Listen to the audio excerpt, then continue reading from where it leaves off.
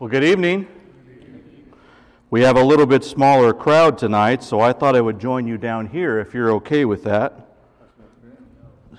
Jerry says no. I got a couple other no's, so maybe I better go up top there. So I thought it might be a little cozier just for us since we have a smaller crowd tonight. So good evening and welcome. When I think of a team, T-E-A-M, when I think of a team, there's a variety of things that go through my mind. In fact, you may think the same thing I do. You may have even spent time this afternoon, as I did, in between my scriptural nap, where I watched football. We understand sporting events in America are something that is popular. It's something that we consume a lot of our time with. We understand there's a variety of individuals with specific talents who work together to achieve a common goal. When I also think of a team, I think of the men and women who wear the uniform, who go out there relentlessly every day and they protect us. They make sure that they maintain that thin blue line, that the right and wrong don't ever intermingle, and they protect us. They keep us safe, and they make sacrifices for us, and for very much I appreciate that. You may think of an international level like I do, where we have our military, a strong military, who makes sure that the bad guys, so to speak, they make sure that they don't come over here and harm us. They do a relentless work, both men and women. And unfortunately, we know that there are many who are not ever going to come home. But they work as a team. They work as a unified front to make sure, again, that we stay safe.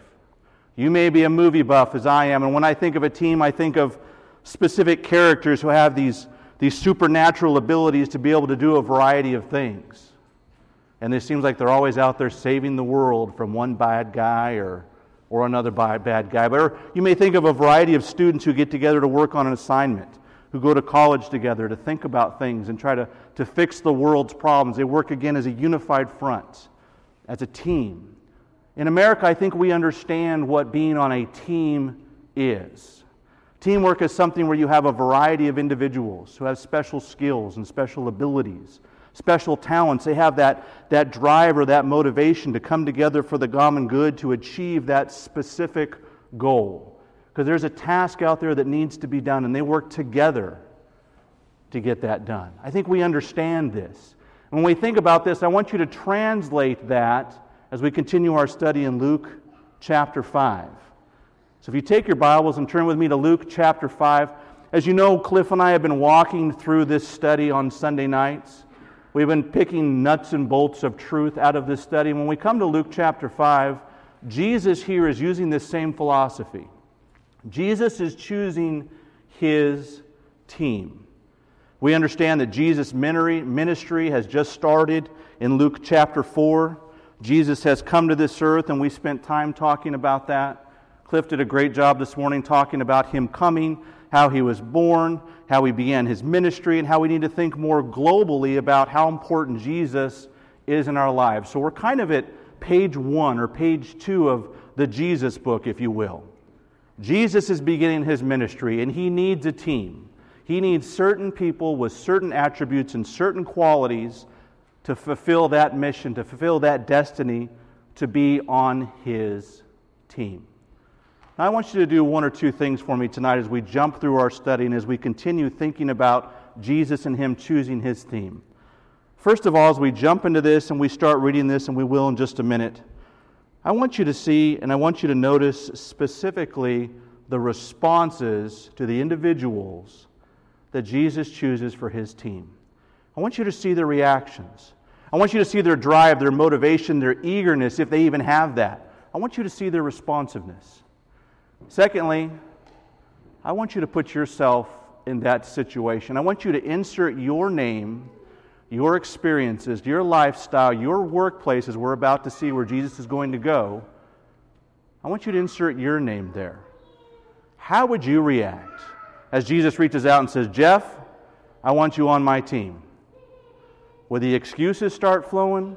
Would I have to check my calendar on my iPhone to see if I'm even available to serve Jesus that day? I want you to see their reactions. I want you to insert your name and your circumstances as we go through this.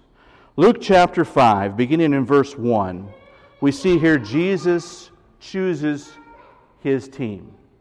he chooses three individuals in verses 1 through verses 11. We have Peter, James, and John. Read with me in verse 1, chapter 5. Now it happened that while the crowd was pressing around him and listening to the word of God, he was standing by the lake of Gennesaret. And he saw two boats lying at the edge of the lake, but the fishermen had gotten out of them and were washing their nets. And he got into one of the boats, which was Simon's, and asked him to put out a little way from the land. And he sat down and began teaching the people from the boat. And when he had finished speaking, he said to Simon, "Put out into the water, the deep water, and let down your nets for a catch." So you'll notice my caption up there. Jesus actually goes to this work location of Simon, who we know as Peter. He contacts him there. Peter has just fished all night. He's tired. Inevitably, he probably wants to go home. He wants to go to sleep. He wants to do something other than what Jesus is going to be telling him to do in verse 4, to put out into the deep water and let your nets down so you can get your catch. You can see already the physical excuses perhaps that I would have, or perhaps that you would have, thinking, I already did this. I was up all night. There's no fishing out there. I'm not going to catch anything. But you notice the response, and you notice how he reacts to this in verse 5. Simon answered and said, "Master, we worked hard all night and caught nothing. But I will do as you say, and I will let down the nets." When they had done this, they enclosed a great quantity of fish, and their nets began to break. So they signaled to their partners in the other boat for them to come and to help them. And they came, and they filled both of the boats so that they began to break. I like to fish. I'm not a very good fisherman, but I like to fish. In fact, my policy is if it has gills, it's been a successful day. I don't even want a big fish. If it just has gills, I'm happy. When you look at the fishing here, they're catching more than they can deal with. They have to go out and get their partners, James and John, to say, "Come on over here, help me out. I've got enough for me, and I've got enough for you." And again, this was just after they went and did this all night. Obviously miraculous with Jesus intervening here. But verse 8, "But when Simon Peter saw that, he fell down at Jesus' feet, saying, 'Go away from me, Lord, for I am a sinful man.'" Peter knew there was something special here about Jesus. He also realized that simply by following Jesus and in listening to what he had to say and obeying what he had told him to do, there was a specialness here. You can see how that light bulb goes on, if you will. Peter understands that, and it's so fun to see Peter in his zealousness and his impulsivity on how he reacts here with all of his ministry specifically. And in verse 9, "For amazement had seized him and all his companions because of the catch of the fish which they had taken. And so also were James and John, the sons of Zebedee, who were partners with Simon Peter. And Jesus said to Simon, 'Do not fear, for now on you will be catching men.'" How strange that must have been for Jesus to show up at your workplace. You've worked all night. He says, "Go back to work. You're going to have different results as of right now. Not only just you're going to have more work to do. You're going to have to get somebody else to come over here and assist you with that. But do not fear. From now on, you will be catching men." In verse 11, "When they had brought their boats to land, they left everything and they followed him," referring to Jesus. When they brought their boats to land, they left everything and they followed him. Now, if I insert Jeff Mason into there for Peter or even James and John, and Jesus is telling me to do these variety of things, being tired, probably being grumpy, thinking about other things, being frustrated, because remember back then, this is how they made their living. You don't catch anything, you don't have an income. They probably use that for their food as well. So they don't catch anything, it's going to obviously put a damper on their demeanor, on their bank account, the way that they felt. But Jesus tells them, go out and do it again. You're going to have different results. But we see in verse 11, in everything, they were faithful to him. In everything, they followed him. You can just see them throwing down their nets. Say, okay, Jesus, you picked me to be on your team. I'm ready. Let's go. Can you see yourself doing that? As we continue in verses 27 and following, we can see Jesus continues selecting his team. This time it's a little bit different. Verse 27 and verse 28. After that, and he's referring to a couple of miracles that Jesus did beginning in verse 12 and running through verses 26. After that, he went out and noticed a tax collector named Levi, or Matthew, sitting in the tax booth. And he said to him, "Follow me." And he left everything behind and got up and began to follow him. Again, Jesus shows up at the work site, at the workplace. And he says, "Follow me, leave everything here. You're now on my team." We can see that Levi, or Matthew here, responds by throwing somewhat of a big reception. He's celebrating this huge accomplishment. He's celebrating this willingness. He's celebrating being chosen to be on Jesus' team. Now, I don't know about you, but I have some unsettling memories of being younger, of coming to be in PE class and being that kid that's not real athletic, being that kid that's not real social, being that kid that's a little bit overweight, so when it came time to pick the teams to be on the football team or the baseball team or the kickball team, do you remember lining up and it would be, yeah, I'll take him, I'll take her, I'll take him, and it came down to me being the last one every time? I'm seeing some nods. Maybe you were in that situation as well. Jesus is personally picking people to be on his team, to accomplish the greatest, most significant endeavor that's ever happened in human history.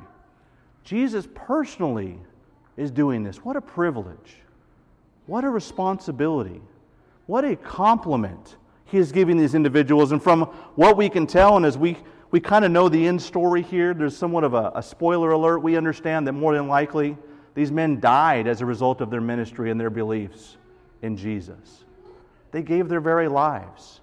They thoroughly understood this privilege, and they took it wholeheartedly to serve Jesus. I want you to notice some things, and this is going to be the focus of what our lesson is tonight. And again, I want you to take this, insert your name, insert your circumstances, Jesus showing up to your work and pointing at you and saying, "I want you to be on my team." How would you react? I want you to notice, first of all, the receptiveness these individuals had. There was no, "I don't know you, please get off my work site, call security, escort Jesus out." There was no making excuses.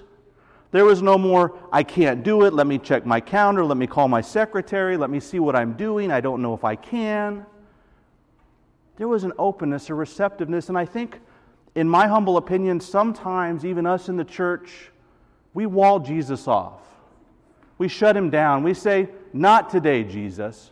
I haven't got time. I've got A, B, C, and D to do. It's on my list, and you're not on my list. Sorry, check back tomorrow." I think we do that sometimes. I think we lack a willingness sometimes. Notice their willingness here in verses 11 and in verses 21.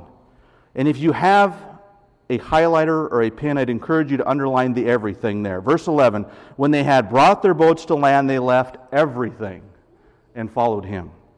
Verse 21, "The scribes and Pharisees began reasoning, saying, 'Who is this man who speaks blasphemies, who can forgive sins but God alone?'" We'll come back to that. Verse 28, "Matthew left everything behind and got up and began to follow him." Everything. That doesn't mean 10%, 20%, when it's convenient, when I have the ability, when nothing else is interfering, when nothing else is important. Can you imagine abandoning everything? Your jobs, everything that you knew. I don't know if they had families. Can you imagine giving all of that up, saying, "Jesus, I'm on your team. Whatever you want me to do, I'm willing to do"?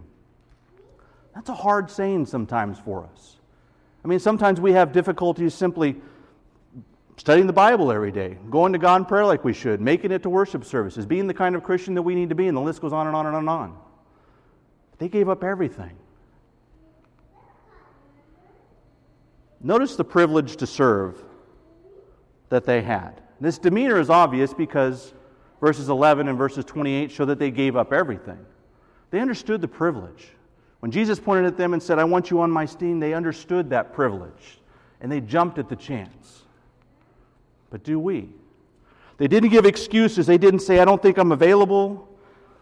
I have something going on later. Let me call my wife." They didn't do any of those things. They understood the whole privilege and the responsibility, the receptiveness that they needed to have. No excuses were given. Notice also there was no reasoning in verse 21. We didn't have a chance to read it, but if you have a chance, I'd encourage you to go through and read verses 12 through verses 26, how Jesus, as part of his ministry and in selecting members of his team, he goes through and he does a couple of miracles. He heals people who have severe medical issues. And in verse 21, again, when the scribes and the Pharisees, they see this, they begin to reason, saying, "Who is this man who speaks blasphemies, who can forgive sins, but God alone?" That reasoning there is kind of it's an overthinking. It's reading too much in depth. It's like a criticalness, if you will. Because instead of them saying, "Who is this person who can do it," realizing that it's God, they have to think of some other reason that this may have happened. So I throw that out there because we can see that Peter, we can see that the other apostles, we can see that the disciples didn't use this reasoning. They weren't making excuses for their faith or their lack of it. They weren't being too highly critical of these things. The unfortunate thing here is a lot of times we do that. You know, if you think about something long enough, you'll talk yourself out of it. If you think about and analyze a situation long enough, you'll convince yourself it's probably not a good idea to do. We didn't see them doing this. But again, sometimes we do this ourselves. Last but not least, I want you to notice the professions these individuals have. Noble professions, educated professions, undoubtedly. Blue-collar professions, I'm sure that they worked hard. But understand a little bit of the difference between today and back then. Matthew being a tax collector. Now, I don't know what your feelings are about the Internal Revenue Service. We probably have some mixed feelings about that. But understand, tax collectors nowadays, they get a paycheck, there's benefits associated with it, there's an honest day's work obviously associated with that, and they do a job, a thankless job, undoubtedly. Tax collectors back then collected a tax, and it was a lot of times based upon how much they could extort from the individual. That's how they were paid. So a lot of times it was set up to be dishonest, and it was set up to be somebody who you didn't want to interact with, perhaps more so than you are today. The fishermen that we see with Peter and James and John, again, hardworking individuals. But notice that Jesus perhaps didn't pick people that we would want to pick on our team. If I was going to be doing the greatest thing and getting the message out about the greatest event that's ever happened, maybe we would start taking resumes and conducting interviews and making sure we had certain degrees attached to it. Making sure that they were articulate and they wore ties and they looked nice and they were more a people person. Because that's kind of how we do things in our work environment back then. But Jesus knew their hearts. He knew their abilities. He knew what they could and couldn't do and what their limitations were.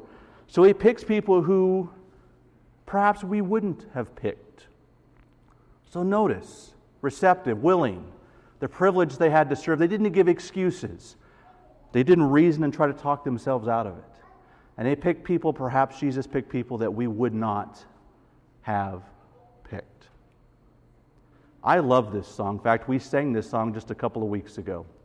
Song number 206, it's None of Self and All of Thee. And I think that portrays as an illustration better than I could on what Jesus is doing here and what our motivation and what our attitude and what our love for Jesus should be. It says, "Oh, the bitter pain and sorrow that a time could ever be. All of self and none of thee, all of self and none of thee, all of self and none of thee. When I proudly said to Jesus, all of self and none of thee." And start how that starts out as in, it's all about me. Because we have that me generation. It's all about me. And Jesus, if I can get to you, great. If I can't, it's about me. But then it continues, "Yet he found me, I beheld him, bleeding on the accursed tree. And my wistful heart said faintly, some of self and some of thee. Some of self and some of thee." So starting to get it, starting to understand the importance of Jesus. He needs to be in my life, but I'm still hesitant about where I can put Jesus. Because I've got a lot to do. I'm a busy guy. Don't know if I have enough time for this Jesus character or not. Day by day, his tender mercy, healing, helping, full and free, brought me lower while I whispered, less of self and more of thee. Less of self and more of thee. Less of self and more of thee. I think maybe this is the category that as Christians sometimes we fall into, perhaps certainly more than we should. Where we understand the importance of Jesus, we understand the importance of being on His team, we understand that privilege, but sometimes there's still that drive or that tractor beam, that Star Trek tractor beam that kind of sucks us back into the world because we're not grounded the way that we should be. Those priorities of ours are still to a certain degree out of whack, just a little bit. Just a little bit. Higher than the deepest heaven, deeper than the deepest sea, Lord, thy love at last has conquered none of self and all of thee. Notice I highlighted that at the very bottom. None of self and all of thee. When Jesus picks us for His team, and He has, and we're going to make application of this just momentarily. When He picks us for His team, this is what the anticipation, this is what the expectation, this is what the motivation, this is the requirement, to use today's lingo, that Jesus expects of us. It's not about us. It's about Jesus. It's all about Jesus. Do we really believe what this song says? I mean, we sing it a lot, and I'm glad that we do. I think it has such a powerful message to it, but we understand when we sing in truth and we sing in spirit, we understand these are things that should be motivating us, things that we are agreeing with. We're singing it because we truly and boldly want to exude this information and this demeanor that Christians should have. So do we really believe? Are we really receptive? Are we really willing to be on Jesus' team? Do we really mean it? Do we understand the privilege that we have to serve Him and only Him? Because we need to understand, if we don't, that serving self is not going to get us anywhere. Serving self is not going to get us anywhere. And there's so many shiny things of this world that can be so attractive and can be so convenient and so tempting for us. But do we truly believe this song? Do we give excuses? Do we reason and try to talk ourselves out of those things? Do we truly utilize our talents? And like Cliff said, and we've been trying to say the last few weeks, we need to utilize the talents that we have. What can we do? Where can we serve? Where can we get plugged in? Are we making Jesus a priority in all that we do? Well, I'd throw this out there just as we close tonight. 2017 is almost done. And I'd encourage you, as I have, to reflect upon how well you did being on Jesus' team in 2017. Can you make improvements? Can you do something different? Can you be a better player on His team? Perhaps you're not on His team, and you're here tonight. I know it's somewhat of an earthly holiday. I know it's somewhat of a different type of service, perhaps, tonight. But you still have the ability, you still have the opportunity to be on His team tonight.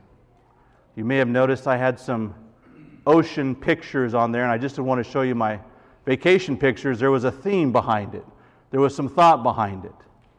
For me personally, going to the ocean, specifically Morro Bay and Cayucos, where we like to vacation, for me that's kind of a little bit of heaven. It's peaceful. I like it. It's tranquil. I can really kind of feel like I connect with God to a certain extent because I can see His creation better there than I think I can see it anywhere else I go. So I threw this up there tonight because for me, being on Jesus' team, I've got to remind myself every day, perhaps just like you do, the privilege, the expectations that Jesus has, that I can't give excuses, that I can't reason, that I've got to make Jesus a priority. Because that little bit of heaven I can see from Morro Bay, that's what's awaiting me someday. And that's what's awaiting you someday. Are you on Jesus' team? You can be tonight if you're ready. Be on Jesus' team. Be the best player. Be that MVP. Be that MVP on His team.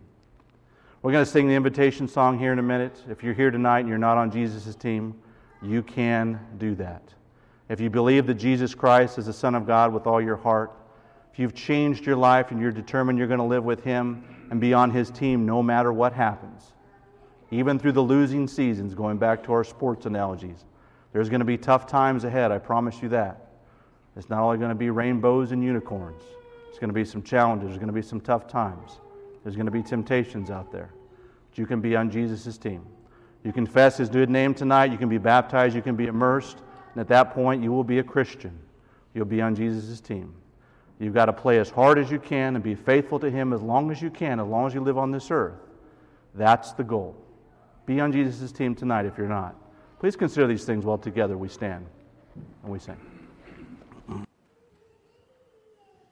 Years I spent in vanity and pride, caring not my Lord was crucified. No